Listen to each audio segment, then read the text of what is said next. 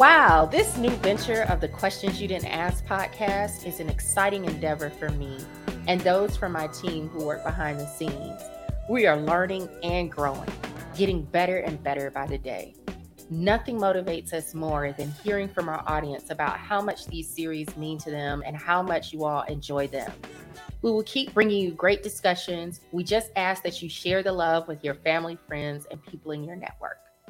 Another thing that I want our audience to know is that we are all working parents and family members. That includes me, the host, the producers, and most of our guests. So if you hear background noise that most of us call life, or an oversized puppy causing a racket at the wrong time, then please charge it to our culture of grace, gratitude, and realness, where we encourage everyone involved to come as you are.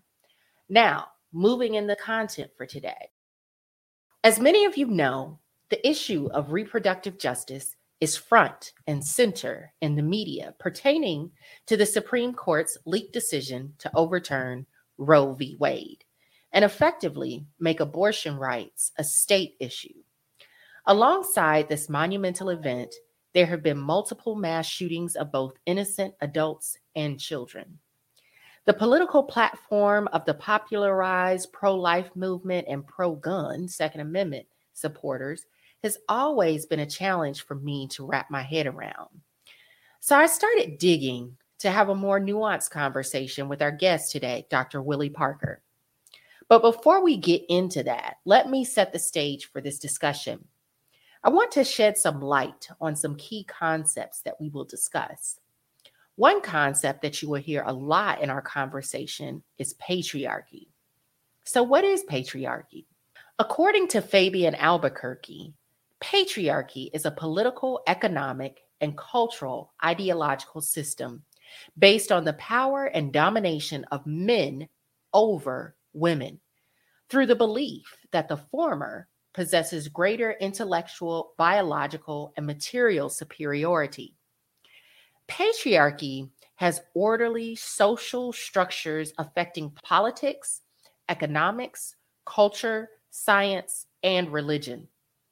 This type of oppression is ever present across cultures and ethnicities for generations. With this in mind, I want to ask some questions that have been on my mind to a brother in the struggle for justice. Questions about the health and well-being of women and girls as it relates to our proximity to men and boys who are also suffering in the depths of patriarchy. Another term that is discussed is toxic masculinity. What is it? Well, toxic masculinity, as defined by Terry Coopers, is the constellation of socially regressive male traits that serve to foster domination, the devaluation of women, homophobia, and wanton violence. Not all masculinity is toxic, and not all males are toxic, which was one of the reasons I was motivated to bring in a brother who is a feminist that has been dedicating his life to also affirming Black feminism and the health and well-being of women who have decided to have an abortion. Well, then, what is Black feminism? Black feminism centers the experience of Black women understanding their position in relation to racism, sexism, and classism, as well as other social and political identities. Black women have been excluded from mainstream feminism because of their race, while simultaneously being excluded from Black liberation movements because of their gender. How is all of this connected to health equity, and especially reproductive justice? Well, let's get a better understanding of reproductive justice and then jump into the conversation. Sister Song defines reproductive justice as the human right to maintain personal bodily autonomy, have children, not have children, and parent the children we have in safe and sustainable communities. Reproductive justice is not just about reproductive rights. It also encompasses access to evidence-based and community-informed reproductive health education, and equitable access to family planning and birth control, which includes abortion services. Reproductive justice also includes the provision of comprehensive prenatal health care that supports the healthy growth and development of both the mother and child, as well as the father and other parental figures that will support the life of the child. Reproductive justice also upholds the family and community by supporting and nurturing the life, health, and well-being of the child and caregivers. With these concepts in mind, I'm sure you can now understand why I cannot understand people who reject reproductive justice but call themselves pro-life and are also adamant about not protecting our community from people, policies, and practices that put our family members and children in danger, namely gun control measures. So without any further ado, let us dive into this discussion so that we can uncover some answers to the questions we don't usually ask. I'm excited to introduce our guest for this episode, Dr. Willie Parker. Willie Parker is an alum of the University of Ohio College of Medicine, the University of Cincinnati Residency in OBGYN, the Harvard School of Public Health, the UCSF, that's University of California, San Francisco Preventive Medicine Residency, and the University of Michigan Fellowship in Family Planning. He now serves as medical director of both Little Rock Family Planning Services in Little Rock, Arkansas, and also provides abortion in Seattle, Washington, and Las Vegas, Nevada. He proudly served as Queen Emma Clinic attending and OBGYN faculty at JABSOM from 2002 to 2006. He is board certified in obstetrics and gynecology, fellowship trained in complex contraception and family planning, and trained in preventive medicine and epidemiology through the Centers for Disease Control. Dr. Parker is also author of the book, Life's Work, A Moral Argument for Choice, which is available on Amazon. Thank you so much, Dr. Parker, for joining us today. Thanks for having me. And the Iowa Hawkeye fans would be upset if I didn't say my alumni institution is the University of Iowa, as opposed to Ohio. But go Hawkeyes. All right, got to represent for those for our colleges, our alumni organizations. I'm a strong believer in that. They put so much into us and form us in such special ways. And so, before we get started, Dr. Parker, would you tell me a little bit about why is it that you chose to say yes to my invitation to be a part of this discussion? Well, I think the opportunities to have discussions that create light as opposed to heat on the issues that are relevant of the day always get my attention. And I've always been interested in creating content that can make us think about life in ways that will allow us to create systems of equity and humanity. And so your show, your pitch to me about having conversations that we need to be talking about resonated with me. Also, the cultural context in which it's happening. You are a woman of color asking the kind of questions I think we need to be having in our community so that we can empower ourselves to advocate for the change that we need to see. All that resonated with me. And so I'm a vibe person. And when you approached me, I was drawn to your project and I said yes. Okay, well, thank you so much. I appreciate you for saying yes. I know that you're a very busy person. So am I. So is our audience. But this is a special time and a special topic. And before we get into kind of the light of it, as you said, as opposed to the heat of it, I'm going to kind of back us up a little bit because for some of my listeners and followers, they know that a big part of my public health career started in HIV/AIDS research. And as such, I was drawn directly to serving Black women and girls that are affected and impacted by HIV/AIDS. I was recently invited to speak to the Presidential Advisory Council on HIV/AIDS. And at that time, we were really focused on women and girls and Black women and girls. And a question came to me, and one of the things that I said was that when advocating for the health and well-being of women and girls, one of the best things we can do to help them is to also help heal and ensure that men and boys are happy, healthy, and whole. What is your take on this perspective? Well, right off the bat, I can say I agree with you wholeheartedly. In my 30 plus years as a women's health provider, I eventually came to conclude that how women's lives and how their families are constructed oftentimes are shaped by who they're partnered with.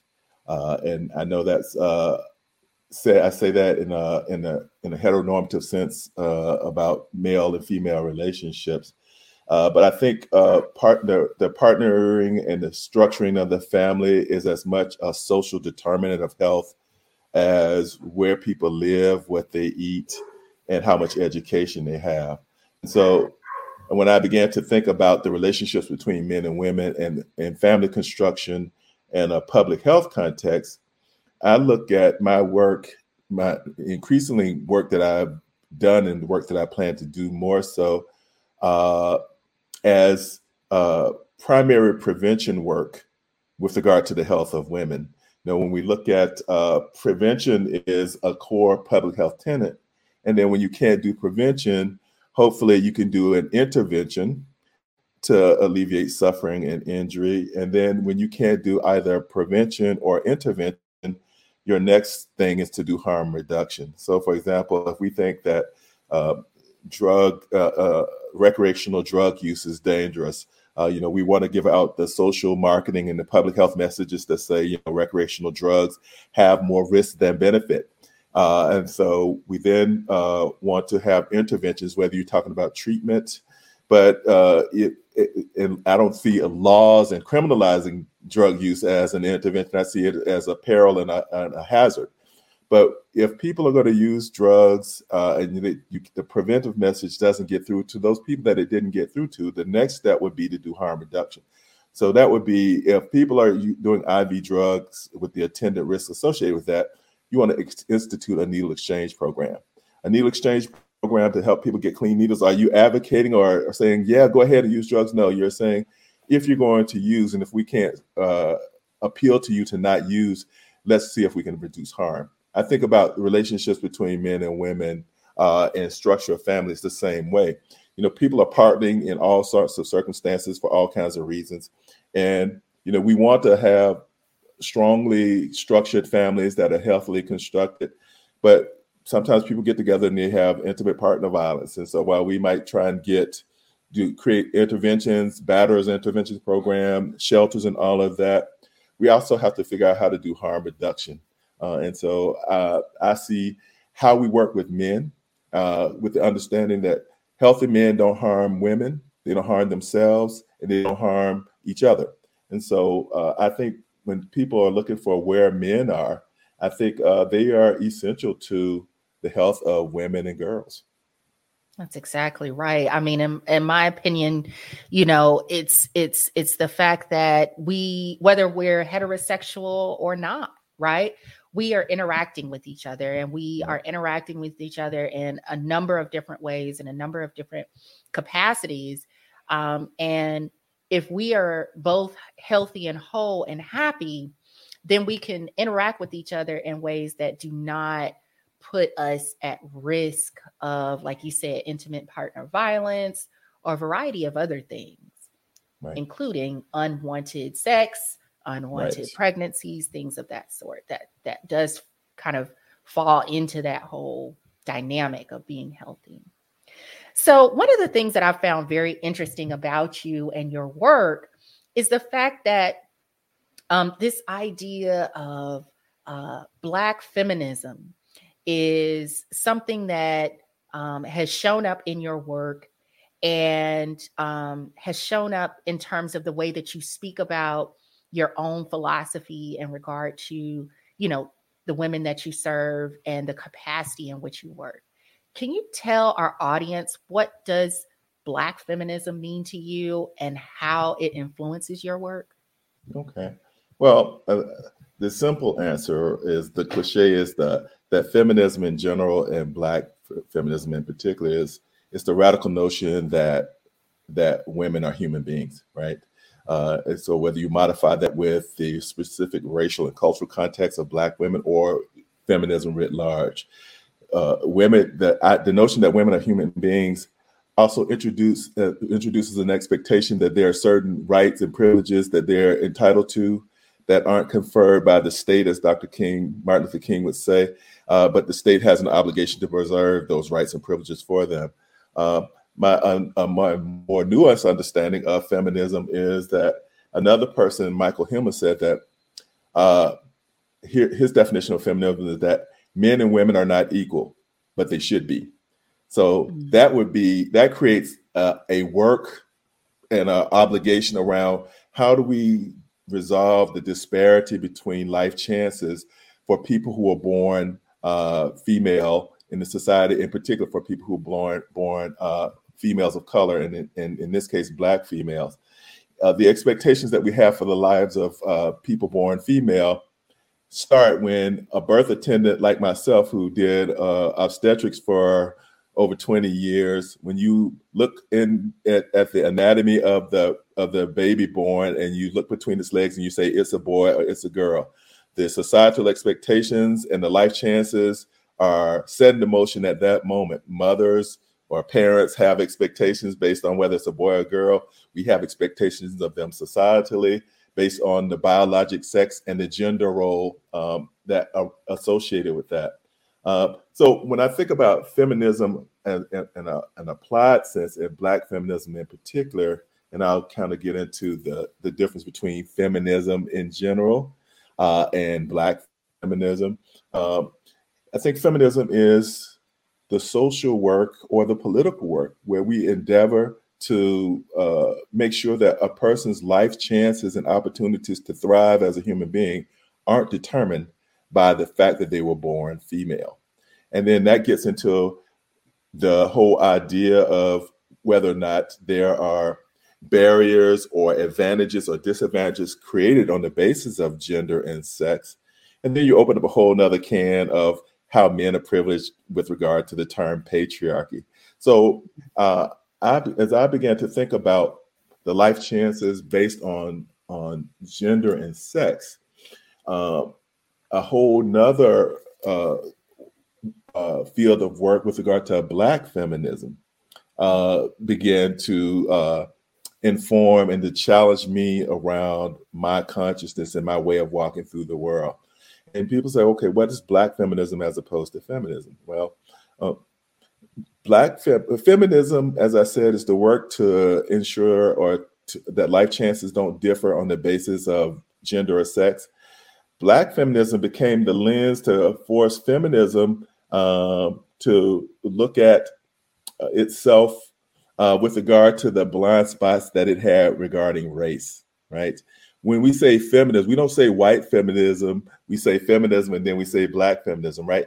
Because in a society where white supremacy operates, the referential group for best or accepted or acknowledged is white. So to say white feminism for some would be redundant, because what other kind of feminism is there? Well, there are all kinds, right? And in particular, the content of Black feminism is all of the content of white feminism, because in some ways, white feminists learned their feminism in the abolitionist movement doing racial justice work. Black feminists began to challenge the leaders of feminism and the various ways when white women would speak to the issues that were unique to their life chances and say, we speak for all women. And Black women would say, how do you speak for all women when you haven't spoken to all women? So, for example, the disparity of whether or not white women were food secure and education secure and housing secure because they had spouses and family structures that provided for their basic needs. Black women, on the other hand, due to racism and gender disparity outside the community as well as within the community, of the oppression of Black women within the Black community with Black male supremacy, created the need for Black women to look at the ways to empower themselves through activism to change the system that disadvantaged them on the basis of their sex, but also to stand in solidarity and to work alongside Black men to work for the liberation of Black people.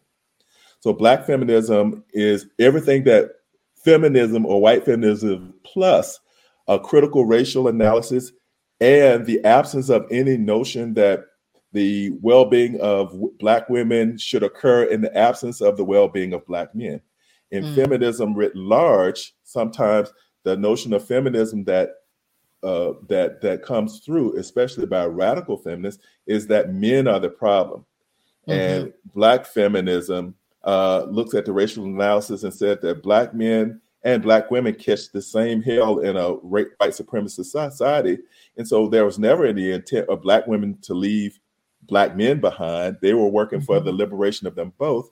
And so it was the whole idea that Black women in Black feminism became clear that men weren't the problem, patriarchy is the problem, right? And so it became the notion of let's dismantle hostile and toxic systems and not necessarily attack the people caught up in them. In that case, in the case of Black women, it's like, you know, our brothers, our husbands, our lovers, they're being lynched like we're being lynched, sometimes more than us.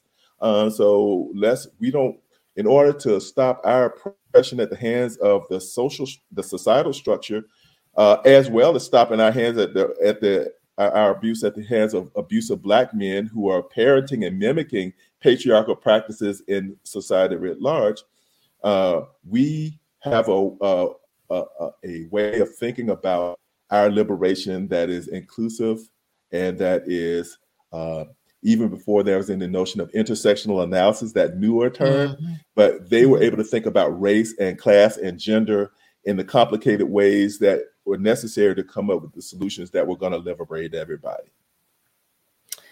Yes. You brought up one of my favorite terms, intersectionality, which from what I understand was developed by a Black woman.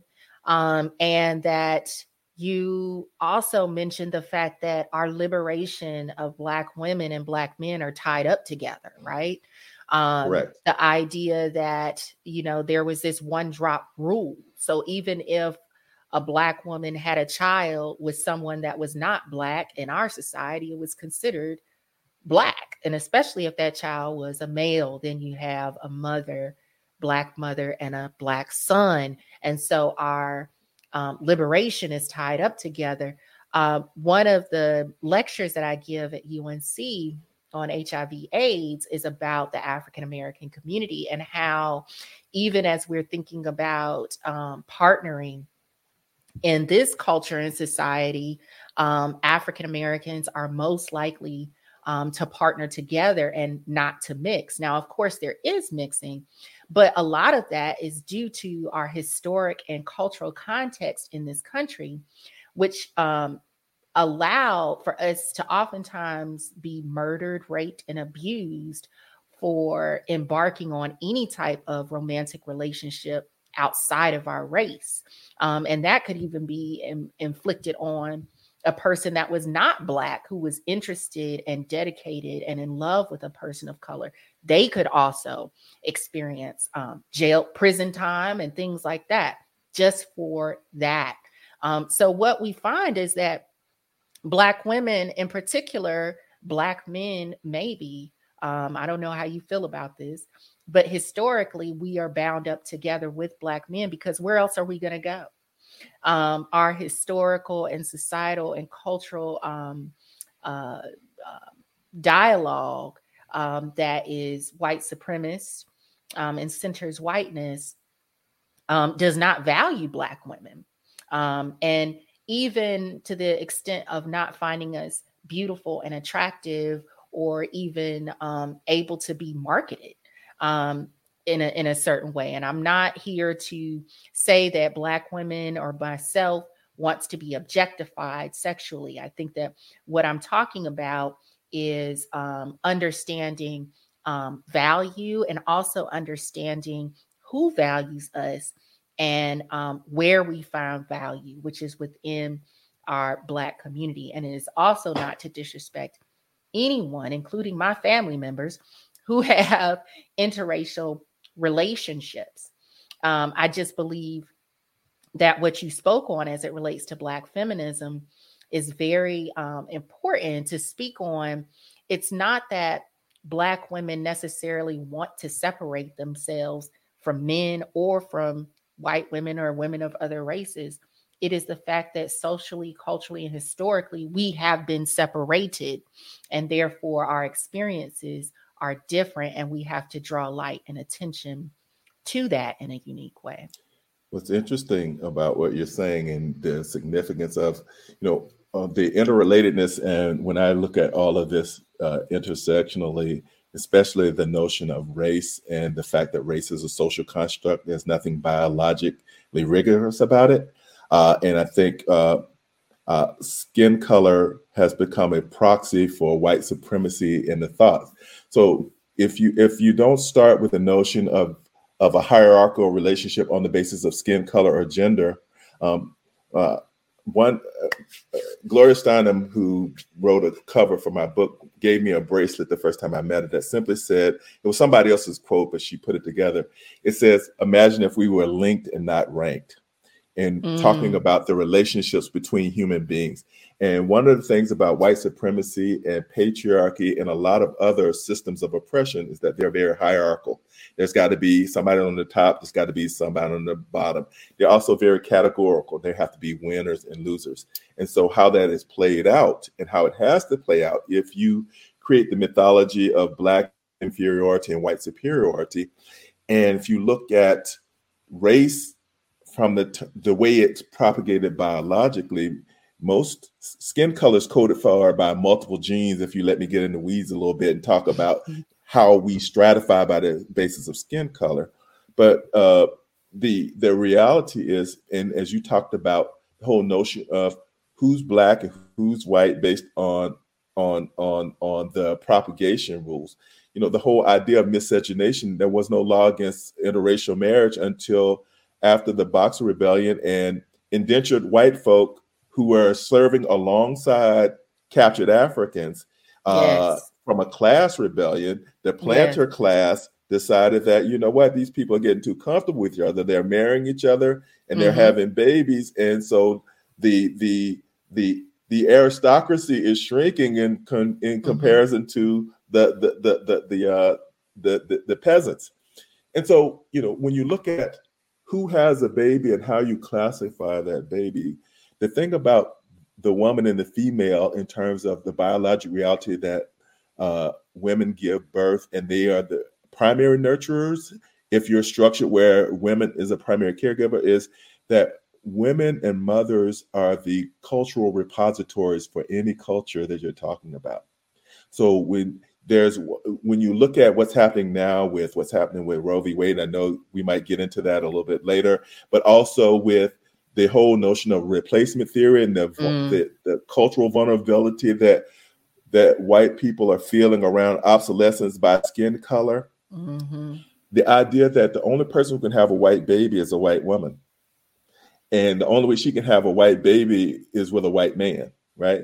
Because if a white woman has a baby with a man of color, that baby's not white, right? And if a Black woman has a baby with a white man, that baby's not white. So the only people who can, if it's a numbers game and race is something biologic, which we know it's not, the whole notion of the white replacement theory and the obsession and need to control the reproductive capacity of women about who should be having babies and who's not having enough of them, all of this interplays with the notion of race and the construction of a system where one skin color is superior to another.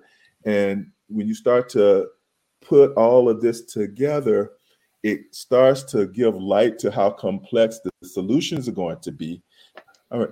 So when we think about the complex systems of oppression, even if our point of departure is about being Black and female, when we start with Black women, most of us wear multiple identities, and the way oppression works, especially systemic oppression with multiple points of oppression. If you're Black, you're female, you're poor, or you're queer, the challenge becomes, which of those identities are you most oppressed by?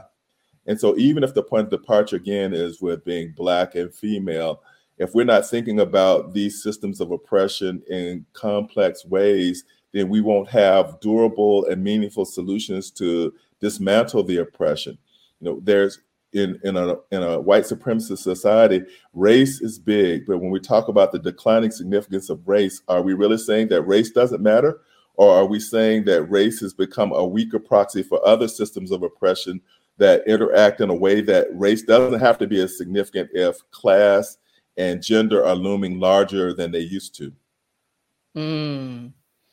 Gender and class are looming larger than they used to. That's an interesting perspective. I definitely hear people talking a lot more about class wars. I definitely hear people, especially as it relates to this topic of reproductive justice. And obviously, in this case of reproductive justice, gender is very much there at the center and core. And so with that, I mean, you bringing up so many good points, good juicy conversation, and I appreciate this so much. Yeah, can I challenge you and push back a little bit, Niasha? Is it Niasha? About Niasha, I'm sorry. It's not a pushback as much as opening another can of worms. When we talk about reproductive justice, part of what is the red herring or the pigeonhole is reproduction often connotes female or feminine, because most of the methods at controlling or trying to empower women and females to control their life destiny, which is what my central life work is about as an abortion provider, implies that reproductive implies female, as if men don't have reproductive needs, or if families aren't constructed biologically with the choices of males and females, because no matter how much we work at cloning or doing assisted reproductive technology, at the end of the day, it's still an egg and a sperm. And to my knowledge right now, only males produce sperm and females produce eggs. So when we talk about reproduction, we kind of defaulted to that primary responsibility falling to a female or a woman, because we also say, since she's carrying the pregnancy, all of the responsibility falls on her. When I was a kid growing up in the South, they said, mama's baby, daddy's maybe, right? There you go. And so then we get into this whole thing about what is the responsibility of a male or a man or a Black man to be a father, or what is his responsibility when someone tells them they're pregnant. So part of the notion of reproductive justice being primarily about and for Black women, the conveners of that concept would look at the fact that Black families are constructed by Black men and Black women. And if it's rooted in Black feminism, it is the understanding that it's not a zero-sum game. Yes, all of that. And you led me into my next question. How does Black male reproductive power and reproductive control relate to health equity? Well, that's a very, very good question. I would say a rough cut about the role of Black men and Black males in reproductive power and control is that they're 50% of the procreative equation. So, you can't have Black families, or you can't have families of any color without the cooperation of a male and a female, or a man and a woman biologically coming together to procreate. And so how they do that and when they do that and in what context is influenced in part by Black men how they perceive their reproductive capacity and as well as their ability or their need to control their reproduction. Because for some of us, because we are so marginalized and vilified and aren't afforded the opportunity to find meaning in our lives otherwise, for some of us, the most essential way that we can demonstrate that we were ever here on the planet is that we reproduce someone who looks like us, or someone who could claim us as their father. And so that means that how we think about our reproduction and what it means to us, and whether it's empowering or whether it's a crippling, depends on, again, what it means to us as individuals to reproduce. If we're feeling like life is grand and that we are productive and we have something to give and to leave, some of us want to father children as legacy.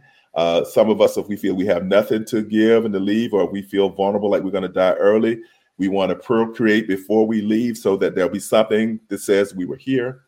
And so it's a very complex question. It also goes to the notion of what constitutes my manhood, to the degree that I'm able to biologically reproduce and to be mature. But then am I a man if I can't take care of the offspring that I reproduce? And so that goes into what is the significance of my reproducing on my access to resources, whether they're distributed equitably or not. And what does that mean to my reproductive life goals? Will I connect my ability to procreate to my ability to provide for the children I procreate? And does that validate me as a man? My reproductive control and power also with regard to one of the lowest use of vasectomy as one of the means of controlling fertility for men. One of the lowest rates of vasectomy in the world are here in the United States and in sub-Saharan Africa, and that's 1%. And of the men who do get it, the lowest number of men who get a vasectomy it occurs for Black men. Part of that is related to Black men. When you say sterility, they hear impotence. And so they equate their inability to father children with their inability to perform sexually. So that has implications for their aspirations. But then when you tie back to who Black women primarily partner with, or who they procreate with, it has implications for the reproductive aspirations of Black women. And so, and not to imply that Black women have to be limited to Black men, but in large part, when they partner and procreate, that's who it's with, even if our rates of marriage are very low. So the sense of our vulnerability as a community starts to affect how we as men look at our reproductive capacity and our reproductive responsibilities. And so to the degree that we feel empowered to control our fertility, that has everything to do with whether or not the current scientific efforts to produce reversible methods of contraception are going to be successful, and how we are going to distribute them. I think there are some Black men, especially ones who are thriving financially, who worry about their inability to control their fertility, leaving them vulnerable to be entrapped by someone who looks at them as an economic opportunity if they can have a baby for them. So I can go on and on, but I'll just say it's a mixed bag, and it has, like most things, it's intersectional, a term that we can use. So in your work, do you find, and I think that you're already answering this question a little bit, but just to dig a little deeper, in your work, do you find that men feel completely comfortable leaving birth control measures up to women solely? It depends. I think whether they feel comfortable or not, many of them do. And given that they only have three options, men can either use condoms as a barrier, to prevent disease, but also to prevent pregnancy. They can get a vasectomy, or they can be cooperative with their partners in their effective use of female-based contraception. The reality is condoms are 85% effective, but that's a high for somebody to motivate to use them properly. They're effective in that regard. I think men feel vulnerable, again, depending on their aspirations, but also men their expectations are set by the reality that they have very little that they personally can do. So I think there are men who don't want to leave it up to women, especially if they have means and their perception is that you're just trying to get in my sack. You're a sack chaser, as the terminology goes. But I think there are men whose motivations are otherwise. There are men who would like to share responsibility. There are men who have concerns about the health of their partner and the different risks and benefits of different methods, and they would like to share that responsibility if they could. So I think it depends on where that man's head is. No pun intended. But with regard to, is he thinking more communally, and he's thinking about I'm gonna take care of my responsibility to not create pregnancies that I don't want or are not ready for. And I think also that's colored by, as I said, the three methods that they have are condoms, vasectomy, and partner cooperation. The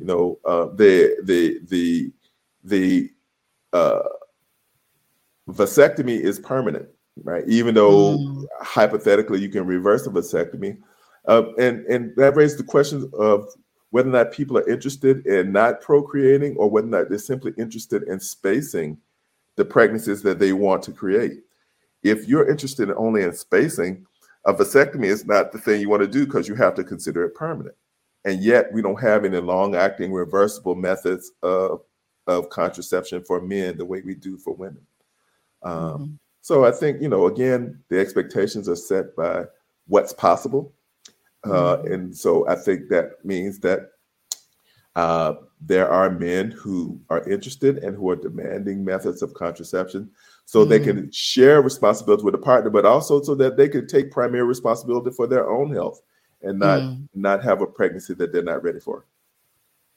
Very, very interesting. I was going to ask you, do you think men want or need more agency as it relates to birth control? But I think that you've talked about that. Could you share any more about the space of advocacy for the development of birth control that men can utilize? Well, or is there any of that going on? There is, I've been a family planning expert now for over almost 20 years after I did a fellowship in complex methods of contraception, family planning, and abortion care. And for the last 30 years or so, we've always been 5 years away from having a male birth control pill. Right now we're looking at gels and reversible injections and pills, but we're looking for things that we're pretty effective at stopping sperm production. But the real challenge is for having a reversible method to turn it back on. And so increasingly, the science is progressing, and the capacity to have contraception for men, to empower them, but to empower them to participate and share responsibility with women. The indirect benefit for women is that the burden wouldn't fall solely to them. But then there's the whole notion, there's the negotiation piece of who's using what, how much trust, should we be doubly protected? Should we each be taking responsibility? If we're each using a method, how will we distribute access to those methods in terms of, will the contraception be free? Will we feel the same way about providing birth control to men as we do about women? Because there's the whole notion of ableism. A man, his ability is, should be to get his own supplies and products. But with a woman, we're interested in preventing her pregnancy because if she's on public assistance, we're interested in her not creating more public charges. For a man, we feel like we're just subsidizing his sexual pleasure and freedom. So it's going to depend on, when we do have methods, how will it be looked at in terms of the distribution and access to them? It's also going to come down to who will use it. If Black men and Black people are feeling vulnerable and feeling like efforts to curb their reproduction is disproportionate to other people, will they feel like even when they are not ready for a pregnancy, will they feel like birth control methods are being hoisted upon them if there's a capacity? So there's a whole bunch to look at and to ask. There's the other piece about research and development in industry. If there are about 15 methods of contraception for women, who's going to develop one for men? And if you develop it for a man, are you cutting into your market of products for women. So there's the whole capitalist economic aspect of it. So again, it's intersectional. Not that anybody's paying me to use that word. No one is paying either one of us to use that word, and yet here we are. Thank you for listening to our podcast, Questions You Didn't Ask, with me, Niasha Fray, and my guest this week, Dr. Willie Parker. Tune in next week as our conversation continues.